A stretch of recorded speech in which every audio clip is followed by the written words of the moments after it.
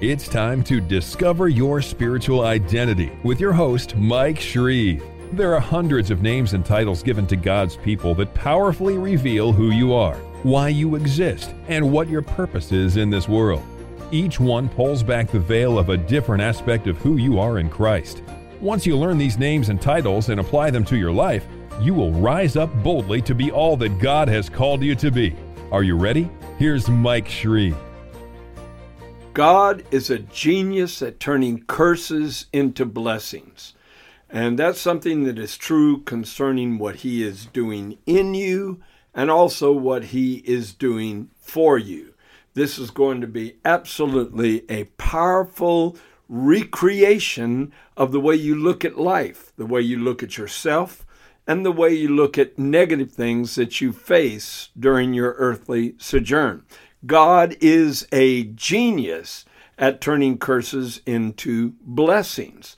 And that is actually one of the titles that rests upon you and the entirety of the body of Christ. God refers to us as a blessing. So let me define that term. What is a blessing? A blessing is anything that brings happiness, fulfillment, benefit, prosperity, or completion into a person's life. But when you refer to an individual as a blessing, it means any human vessel through which God extends His gifts, love, favor, goodness, mercy, all His divine nature and attributes.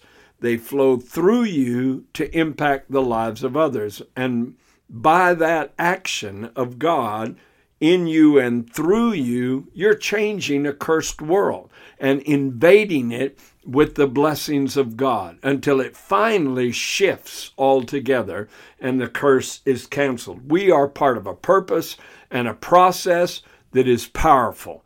And God is a genius at executing this process and turning curses into blessings. All right? When you, for instance, do simple things, like you just greet someone and say, God bless you. That's an invocation. That's a prayerful appeal to God to bring happiness and completion and blessing and healing and peace and joy and love and all the good things of God into the life of that person. What a powerful way of either greeting someone when you meet them or exiting from that person's presence. God bless you is not a powerless statement. It is a powerful statement. And those who are called of God to be a blessing have the power to confer a blessing. Let me give you a great scripture, phenomenal scripture that illustrates this. It's Zechariah chapter 8, verse 13. Now, this is, of course, an Old Testament passage referring to the children of Israel.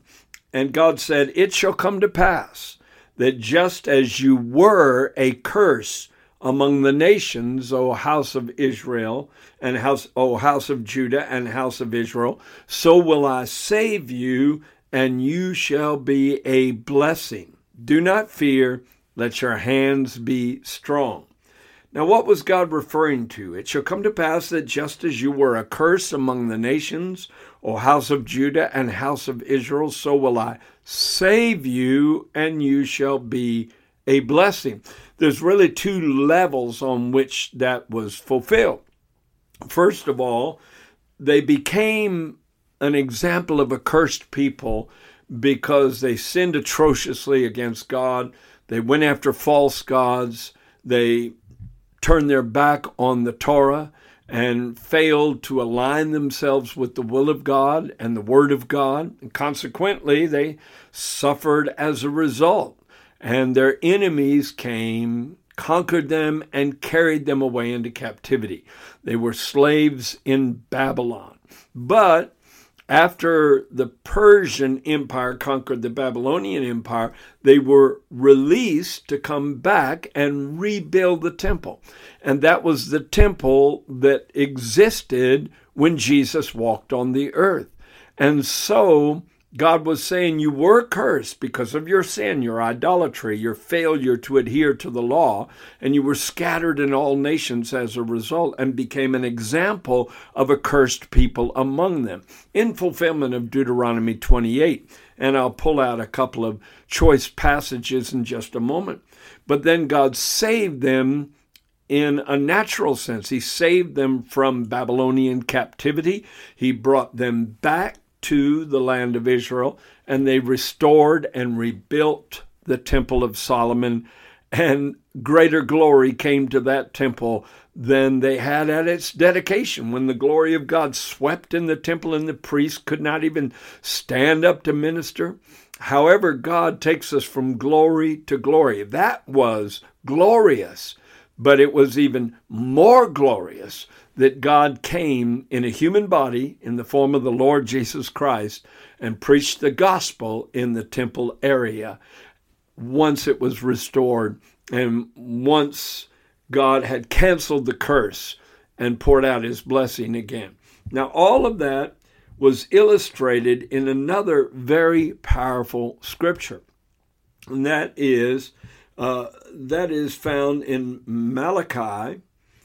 In Malachi chapter 3, verses 10 through 12, where God told the children of Israel, and this was 400 years before the coming of the Lord, approximately, bring all the tithes into the storehouse, that there may be food in my house, and prove me now, or try me now in this. Put me to the test, God says, if I will not open for you the windows of heaven and pour you out a blessing where there won't be room enough to receive it. What a fantastic statement. I was studying that statement years ago, though, and I said, God, when did this happen? Because you don't make a promise unless you fulfill it. And right after this promise was given, there was 400 years of prophetic silence. And during those 4 centuries, Israel was dominated by foreign powers. And they were slaves to the Grecians and then slaves to the Romans. There was only about 100 years of freedom where the Maccabee revolt took place. But even then, there was a lot of strife and stress in the land because of the oppression of foreign powers. I don't see any time of overflowing blessing during those 4 centuries.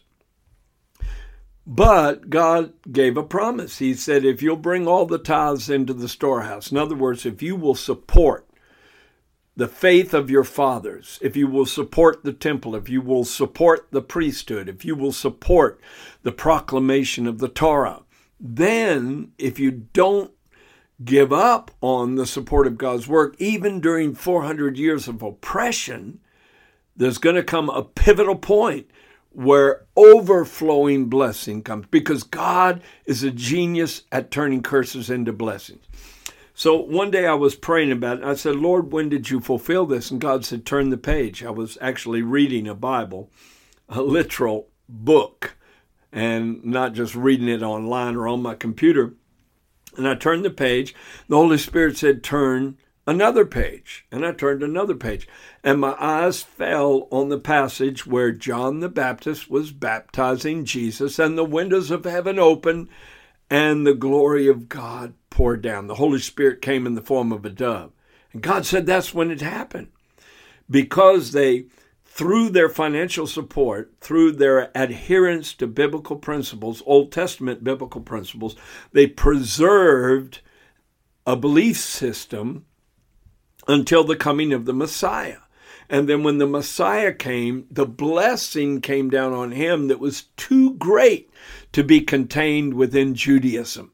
And it overflowed the banks of Judaism into every kindred and nation and tongue and people, right into your life and to my life as well, and reached around the world. It was actually the fulfillment of an original proclamation God made over Abraham. And that's fantastic. Let's go back to that, in fact.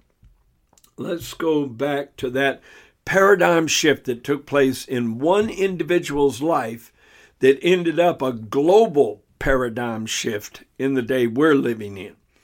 And this illustrates how God turns a curse into a blessing. And in a major way, that happened for Abram, later to be known as Abraham. Let me take you to Genesis chapter 12, verses 1 through 3. And this is where God first revealed himself to this great patriarch of Israel. The Lord said to Abram, "Get out from your country and from your family and from your father's house to a land that I will show you, and I will make of you a great nation. And I will bless you and make your name great, and you shall be a blessing. I will bless those who bless you, and I will curse him who curses you, and in you shall all families of the earth be blessed." Another passage says all nations of the earth. So all cultural groups, all racial groups, all national groups are going to be blessed as a result of this one lone man who doesn't even have a child yet. Isn't God amazing? His wife is barren, and later on, he most likely came to a place of impotence in his life, because the Bible said he considered not his own body now dead, neither yet the deadness of Sarah's womb. So God allowed this thing to progress to a stage of impossibility, and then he canceled the curse, because a barren woman in that day was considered cursed. The blessing of God from Genesis was procreative power. God blessed Adam and Eve and said, "Be fruitful and multiply." And so one major sign of the blessing of God was offspring. See? And so if you didn't have offspring, something was wrong somewhere. Or people assumed that. It's not necessarily that way, but people would assume that.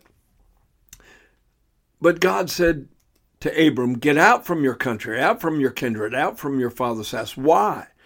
Because his family were all idolaters. And according to Jewish history, his father was actually an idol maker. Interestingly, in Deuteronomy chapter 5, God proclaims a curse on those who worship idols, and especially those who make idols, down to the third and fourth generation. And so Abraham's offspring should have been cursed. Abraham should have been, or Abram as he was known originally until God changed his name, should have been cursed. And then he should have passed on a curse to any offspring he had. And of course, the next was Isaac, and the next was Jacob, for this blessing of Abraham to pass down through. They should have all been cursed, not blessed, because God in Deuteronomy 5 proclaimed a curse to the third and fourth generation. Joseph should have been cursed instead of blessed. But see, Abram responded to God in faith and became Abraham, father of a multitude. God gave him that name as a prophetic statement over his life. And the curse ended with him. You ought to make that proclamation. The curse ends with me. Because maybe you had people in your family line that rebelled against God and suffered the consequences and passed on a certain kind of curse to their offspring. But you don't have to succumb to that. And you certainly are not a slave to that. You have been delivered from not only your past, but your family's past. God's canceled the curse and turned you into a blessing. What an amazing thing that a little man living in a tent, passing through a wilderness area, could have global impact. And yet that's what the blessing does when God pours out his blessing upon his people. Now, this has been fulfilled in you in a major way, personally, and it's been fulfilled in me. Let me take you back to Zechariah chapter 8, verse 13. God said, "Even as you were a curse among the nations, among the heathen, so will I save you, and you shall be a blessing." Well, that's true personally for me. When I was growing up, I was raised Catholic, and I never heard about being born again. They believe when a child is sprinkled in infant baptism, that child is born again. That's not when it happens. They believe in the sacrament of confirmation. when the bishop lays hands on you, you receive the Holy Spirit. That did not happen until many years later when I was baptized in the Holy Spirit. And what they said happened when I was sprinkled as an infant did not happen until I received the Lord Jesus into my heart at the age of 19. And so it was somewhat of a curse. It was a mixture, really. It was a blessing to hear some elements of Christianity promoted, like the historical fact of Jesus dying on the cross for the sins of humanity, rising from the dead, ascending to heaven, and the promise of his return. All of that was a blessing, but it was just in a historical context, not a living reality in my life until much later on. So that belief system was filled with error. And yet now I can share the gospel with Catholics and have an impact. In fact, we're about to launch a project to reach Catholics around the globe. I'm writing a new book called The Beliefs and Practices of the Catholic Church, and the subtitle is 25 Questions from a Former Catholic Who Loves Catholic.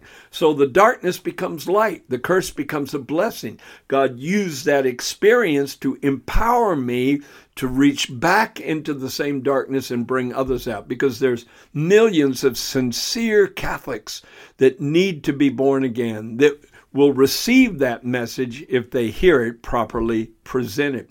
And then when I had a near-death experience, unfortunately, at the age of 18, a year prior to being born again, I started searching for truth and got involved in Eastern religions. I was a student of an Indian guru. I studied Hinduism, Buddhism, Sikhism, meditation, New Age spirituality. I was involved in all kinds of occult practices, trying to find ultimate truth and God consciousness.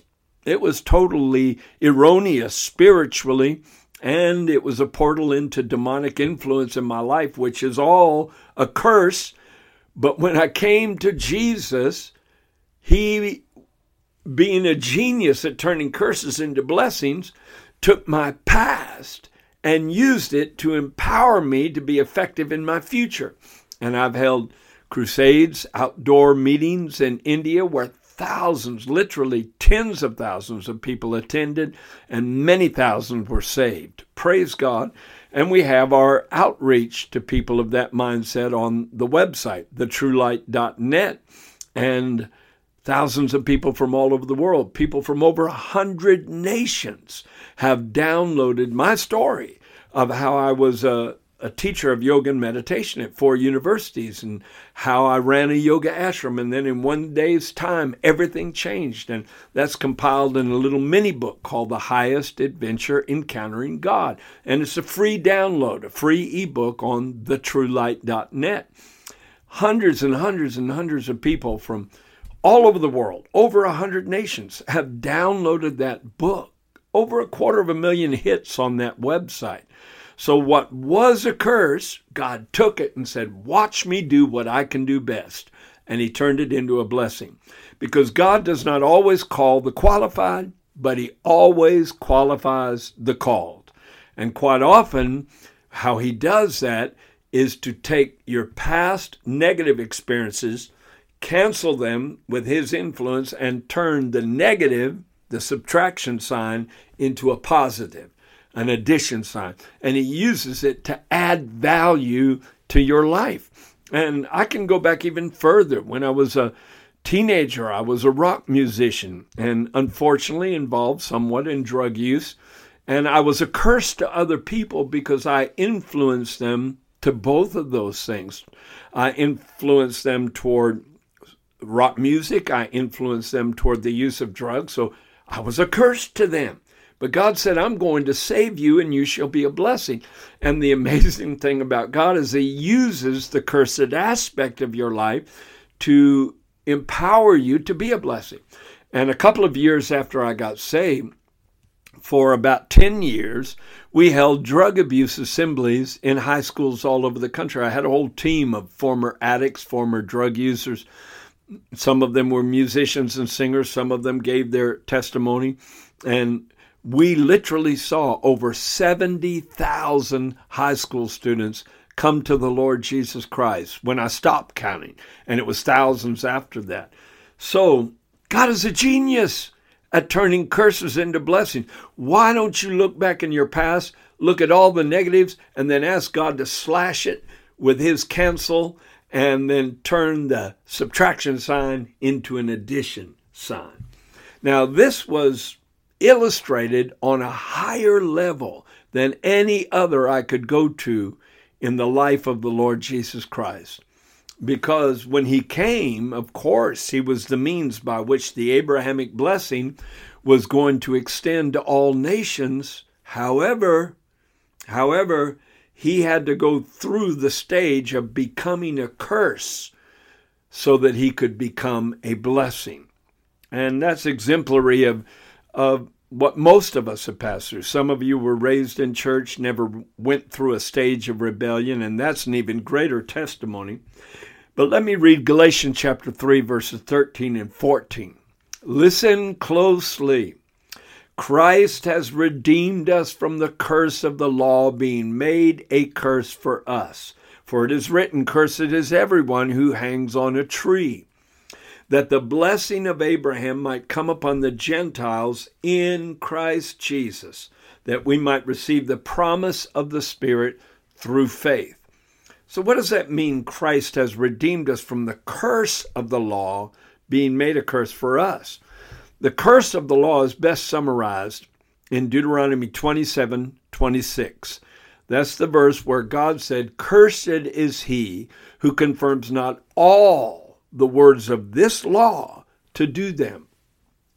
In the law, which is a reference to the Torah, the first 5 books of the Bible, there were 613 commandments, 365 negative commandments, and 248 positive commandments. The negative ones are thou shalt not, and the positive are thou shalt. And God said in Deuteronomy 27, verse 26, that a curse would come upon anyone who fails to keep all of those commandments, which is a high bar that most human beings, really just about all human beings, could not completely, successfully reach. But God needed to show us how unattainable this place of perfection and righteousness is by human effort. And he accomplished that through the giving of the law. And so there was a curse on all mankind, beginning with Adam, who passed on a curse to his offspring, and that curse was death. In the day you eat thereof, you shall surely die. Well, Adam was cursed first, mentally, emotionally, spiritually, and then his body had a lower nature full of cravings and desires that warred against the laws of God. And so he was cursed with a lower nature as well, and then cursed with death physically, and ultimately the second death, which is both soul and body in the lake of fire. How awful is that? But Jesus drew all of that curse, not only from Adam, but from all his billions of offspring in the past and yet to be born in the future. And all of that converged on the Lord Jesus Christ on the cross. And the blessing, the Son of God who came from heaven, became a curse and tasted death for every man. He assumed the judgment we should have received so that the curse could become a blessing. He was made a curse for us. He didn't just bear the curse. He became a curse. But when he did, it conquered the stronghold of cursedness in this world. That whole thing crumbled and collapsed for those who make him the head of their lives. And that's a wonderful and glorious thing. Now, as I mentioned, the outcome of the curse is death, right? In all its many facets. So we're constantly battered by that still. Even though I'm a blessed person, you and I, even though you're a blessed person, are battered with death-dealing elements from the world. Temptations, trials, disappointments, heartache, grief, betrayal, all kinds of negative things happen to us that tear at the soul. However, God has promised not only that he would turn you into a blessing if you were a curse prior to salvation, he switches it, turns it around, and you become a blessing, but also everything that comes against you that is cursed in nature, God cancels it and turns it into a blessing. That's what Romans 8:28 is all about. All things work together for good to those who love God, to those who are the called according to his purpose. And the next verse says, for whom he did foreknow, he also did predestinate to be conformed to the image of his Son. And so the primary way the curse is canceled and the blessing is installed is the fallen nature of Adam is removed, or at least its dominance is removed in your life. You're born again, you receive a new nature, and in the place of a dominant Adam nature, there is a dominant divine nature that subjects the Adam nature. And of course, all of that will culminate as something called the resurrection. In fact, we need to go to Revelation chapter 14, verse 13. This will bless you because, as I said, the ultimate consequence of the curse is death in all its many forms. And finally, in all of our lives, unless we're alive when Jesus comes again, the grave will pull us into its influence, and our physical bodies will die. Our soul will be released to be in the presence of God at that moment, but our physical bodies will die. However, Revelation 14:13, John heard a voice from heaven saying, "Write, blessed are the dead who die in the Lord, that they may rest from their labors and their works do follow them." So it's a dual blessing. The first aspect of the blessing is final, ultimate peace and rest in God. No conflict, no pressure, no stress. But the second aspect of the blessing is everything you did in this life to be a blessing is going to return to you eternally. The reward for what you have done in serving the Lord Jesus Christ.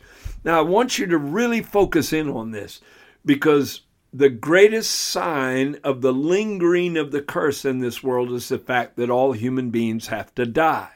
However, for you and for me and for everyone who's born again and serving the Lord and in Christ, God is a genius at turning that curse, physical death, into a blessing.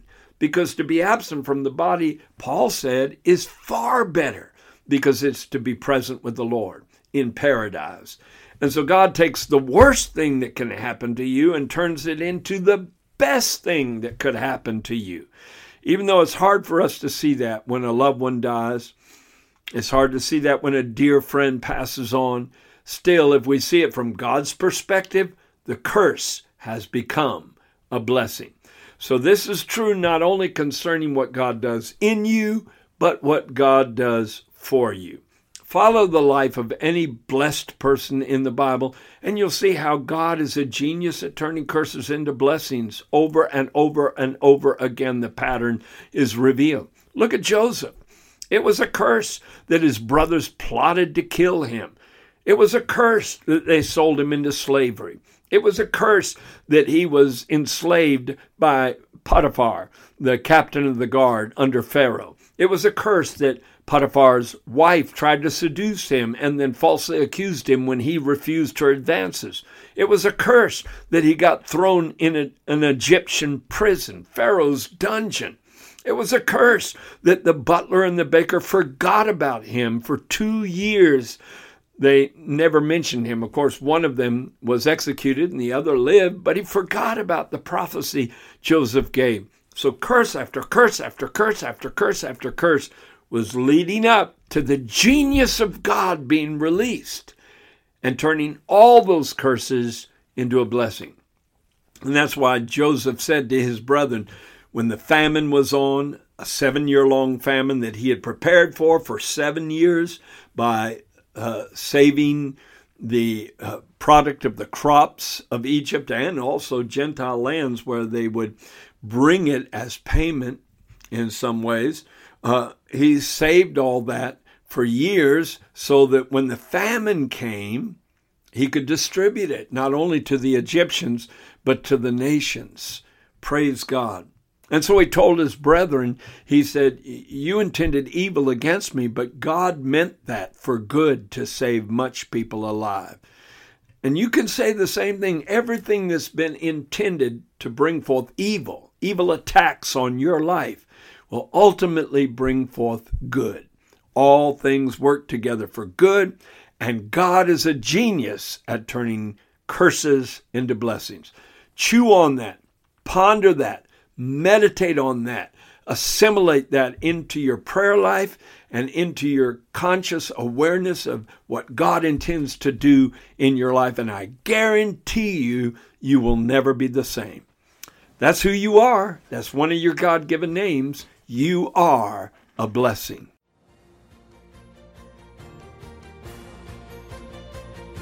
Thank you for listening to Discover Your Spiritual Identity with Mike Shreve, a podcast designed to cause a spiritual awakening in your life.